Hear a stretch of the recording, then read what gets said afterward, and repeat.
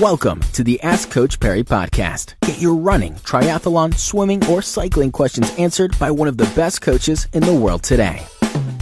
This is the Ask Coach Perry podcast. Lindsay Perry once again with us. I'm Brad Brown. Lindsay, often we get questions where there's not too much info. Today, David Armstrong sent us a novel. So I'm going to run through this and hopefully we've got enough. David's saying he's registered as a first-time runner for the 2015 Comrades. He was hesitant at first, thought it would be, he would rather take 2 years to prepare for it. But since running in a club environment, it seems he's relatively blessed as far as running abilities go.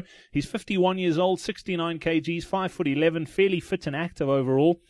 He's been consistently running since September 2014. He's now doing between 50 and 60 kilometers a week, 6 to sub 6 minutes a K. He also cycles 40 to 50 kilometers. He missed his planned Monday training this week, had the mindset doing club training on Tuesdays at 5, and as a result of missing Monday, he forced himself to run on Tuesday morning in spite of the scheduled evening run as well, resulting in just over 11 Ks in the morning, an additional 10 in the evening. The morning run went exceptionally well. Great personal win, mind over matter, but also training wins. The PM run also went well. No real exertion, great pacing, however. He felt that evening and the next day that his knees and hamstrings were extremely sore, unacceptably so. Clearly he had overstepped and gone too fast in the distance. His query, however, relates to something else.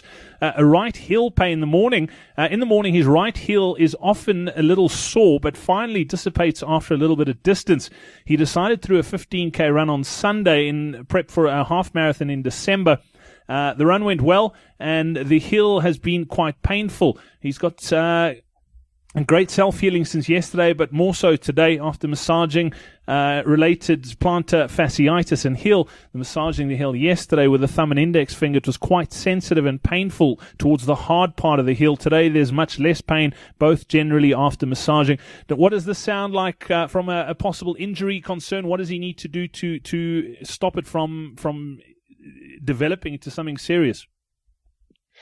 So, look, it could be one of three things: the heel itself. It could be some fatty paddy bruising from overdoing it and perhaps being in a shoe that doesn't quite have enough cushioning. So an example of that would be perhaps running in something like a Newton that's designed for forefoot striking, but it does have a reasonable heel. So if you are a heel striker, you'll still go on and bash the heel.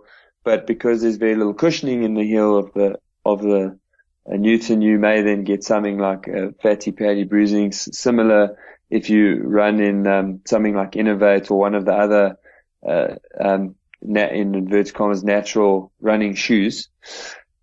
It could also be, depending on whether he's talking about the hard part of the heel. If he's talking towards the back of the heel, there could also be some insertional tendonitis irritation from the Achilles, which would also be caused by a similar type of problem in terms of running or doing too much in a natural running type of shoe, for example. Or finally, it could have something to do with a plantar fasciitis, which could come from having a weakness in the foot, or, just doing too much too soon. Of course, all three of those injured also be exacerbated by too much too soon. So in the short term, I would treat it with ice massage. So put a empty juice bottle into the freezer, freeze it, and then roll over to ice and to massage that plantar fascia, and also just to do some icing of the heel. And I would cut back slightly on the mileage. So at 50 to 60 Ks at this point in time, he's probably just a touch ahead of where he needs to be anyway. So if he cuts back to 35 to 40 kilometers over the next 2 to 3 weeks, and he sees there's significant healing and it's getting better, and then to build up a little slower over time again, over the following 3 or so weeks to get back to where he is now. If, however, with the reduction in the mileage, it doesn't respond quite quickly and that self-healing doesn't continue, then I would go and seek some medical advice and make sure that it isn't something as serious as that fatty pad bruising, because if it is, then he's going to need some rest some full rest, particularly if it is fatty pad bruising, or perhaps putting in a gel heel cup. If it's the Achilles itself, you may need to just build up the heel of the shoe slightly. But yeah, and if you can self-heal with just reducing mileage for the next 2 weeks, that's the route I'd go. Otherwise, off to a sports doctor from there. Brilliant. Thank you very much, Lindsay. And we're back again with another edition of the Ask Coach Parry podcast tomorrow. Be sure to subscribe to the Ask Coach Parry podcast on iTunes, follow it on SoundCloud, or listen to it on Stitcher.